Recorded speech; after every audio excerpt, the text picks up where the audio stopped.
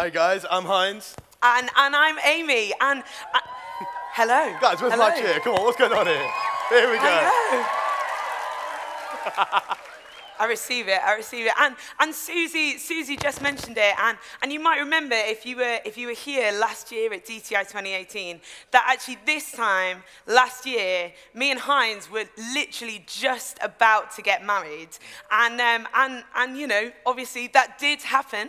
And this year we stand before you as Mr. and Mrs. Prinsloo, which is very exciting. It is very exciting, and I'm just slightly in shock that it has been about a year. It's flown past, and to be honest with you guys, me and Heinz, we've been together in total now for about 4 years, and in the beginning times, there were a few moments that made me a little bit amazed that we even made it past date number 3, never mind 4 years of being together. You know, there was the time on our first date where we were in a coffee shop incognito, and another couple from church came in, saw us, and didn't do the polite thing and, you know, kind of walk away. They joined us. They sat on our table and joined us for our first date. It was a little bit awkward. And then there was also the time on our third date where I decided, bold, that it was time to have the chat. And so you all know what I'm talking about. I turned to Heinz and I said, Heinz, I think you know that I like you. I know, bold. She's only human. It's true. It is true. Look at the hair. And he paused for a moment and he said, yes. I like me too. Come on. Does anybody else think that is not okay? Guys, it is totally okay, but you know what the crazy thing is? Go home and do it. But it was here at DTI 4 years ago that me and Amy actually started chatting. So take a look around you. You could be sat. There we go. Can you hear me now? Can you hear me before? Great. Right, I'm going to say it again just in case. It was here at DTI 4 years ago that me and Amy started chatting. So have a quick look around you. You could be sat next to your future husband or wife. Oh. Yeah. Oh, wow. Anyone here reckon they are? Oh, this Couple guy of you down guys. here does. All right. Yeah. Now's probably not the best time to ask them if that's the future they want. But aside from finding your future husbands and wives, guys, this weekend has been incredible. I've lost him. We've been looking all at the life of this guy called Joseph, how at 17 he was sold into slavery by his brothers, and then he worked with this guy called Potiphar, and then he accused him of a bunch of stuff, and then Joseph ended up being thrown into prison. And then when he was in prison, he interpreted some dreams, and eventually ended up pretty much running Egypt, and he saved a whole nation from starvation. Yeah, guys, we've learned so much this weekend. But now it's time for us to take what we've learned and for us to go home and do something with it. See, we've been looking at Joseph, and what we've learned about Joseph is that when he opened himself up to God, God did amazing things through him. He changed a nation through him. And I believe today that if we are up for it, that we could do exactly the same thing. So right now we're going to just focus in on a little chunk of Joseph's story. So we're going to look at Genesis 41, if you've got your Bibles on you. Just to kind of speed us up in the story, this is the point at which Joseph has just interpreted Pharaoh's dreams. And he's now telling him exactly what he needs to do in order to respond to those dreams. So why don't you turn with us to Genesis 41, verses 37 to 39. I'm sure it'll come up on the screens if you want to read it there. And it says this: Joseph's suggestions were well received by Pharaoh and his officials. So Pharaoh asked his officials, "Can we find anyone else like this man, so obviously filled with the Spirit of God?" Then Pharaoh said to Joseph, "Since God has revealed the meaning of the dreams to you, clearly no one else is as intelligent or wise as you are. You will be in charge of my court, and all my people will take orders from you." So then what happens next is actually crazy. Pharaoh, he goes with his word and he puts Joseph in charge of everything in Egypt. You know, it goes on to say that he even gives him his second chariot. Has anyone else been given a chariot? Anyone here been given a chariot? I really don't believe you. I feel like that's not true. That's just a little bit of a weird present, but sounds awesome. You know, it goes on to say later in verse 46 that, Joseph was 30 years old when he began serving in the court of Pharaoh. And we know that things turned out exactly as Joseph had predicted. They had 7 years of abundance and ended up with so much food that they just couldn't be bothered to count anymore because there was that much food. At 17, Joseph was sold into slavery. By the age of 30, he had been put in charge of the country and he had saved it from starvation. And so, guys, I just want to pause for a minute here and recognize this is crazy. Like, how did Joseph do it? Like, he had a pretty cool coat like we heard about, but apart from that, there wasn't that much going for him. He's a farmer's son. He was a slave. He was thrown into prison. Like, it's a bit crazy that Pharaoh, the king of Egypt, would follow the advice of this guy that he's just pulled straight out of prison. Like, imagine if our queen was to get someone like that to advise her. It just wouldn't happen. But I think it's in this passage that we find the key to Joseph's success. And it lies in what Pharaoh said to his officials when he said, "Can we find anyone else like this man, so obviously filled with the Spirit of God?" Guys, Pharaoh saw something different in Joseph. He wasn't like everyone else. And the Bible tells us that Pharaoh chose him because he could see God's Spirit inside of him. But what does that mean? You know, how could Pharaoh see the Spirit inside of him? It sounds kind of strange, doesn't it? But what it actually means is that Pharaoh, he looked at Joseph and he saw that there was something different about him. There was something inside of him that was influencing the way that he was on the outside. You know, when we give God our yes and open our hearts up to him, we don't just change on the inside. It's not just a really heartwarming encounter that makes us feel good for a little while, but then leaves us just in exactly the same place that we were in before. No. Instead, our life changes. It's a transforming encounter that changes us from the inside out. And it has the power to make us and the lives that we live look visibly different.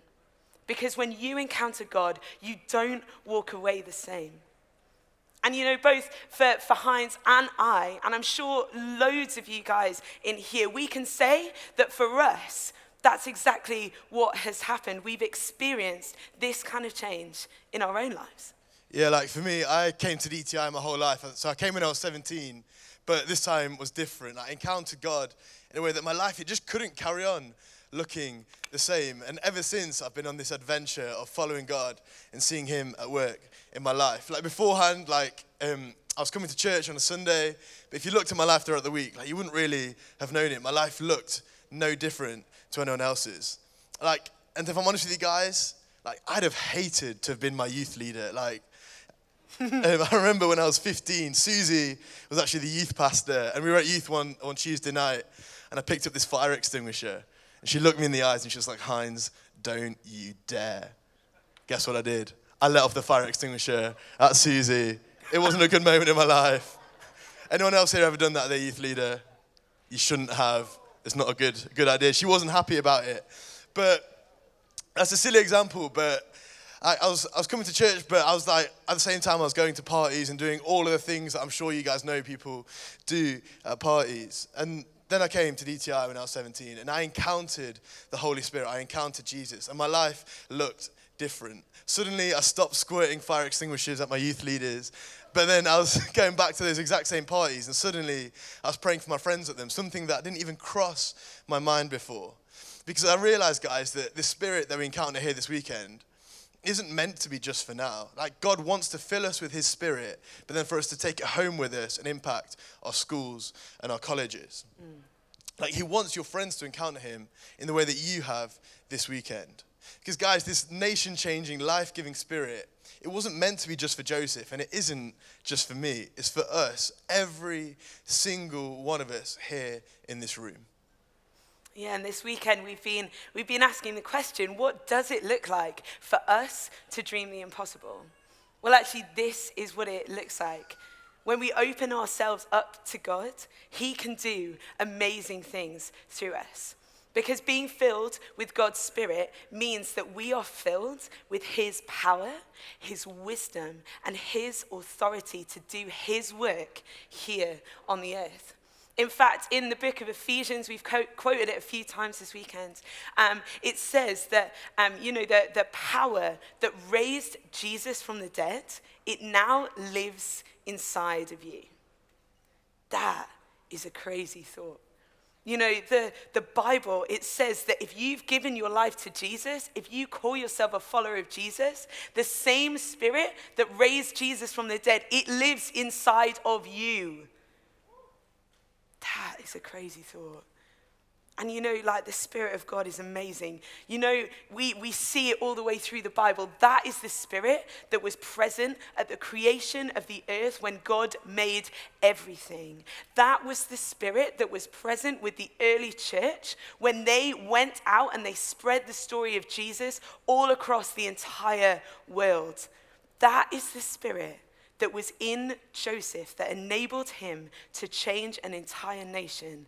This Bible, it tells us that that is the Spirit that lives inside of you. This is good news. Because what that means is that no matter who you are, what you have done, what your background is, what you believed before this weekend, none of that matters now. Because with God inside of you, anything is possible. Yeah, and we've heard this verse time and time again this weekend. Susan and Zeke were banging on about it the other night. It's Ephesians 3:20, and I'm going to quickly read it out to you. I'm sure you know it off by heart by now. But now to him who is able to do immeasurably more than all we ask or imagine, according to his power that is at work within us. Guys, we follow the God of the immeasurably more, the super abundantly more. That's quite hard to do with a microphone in your hand. A God who through us wants to do incredible things.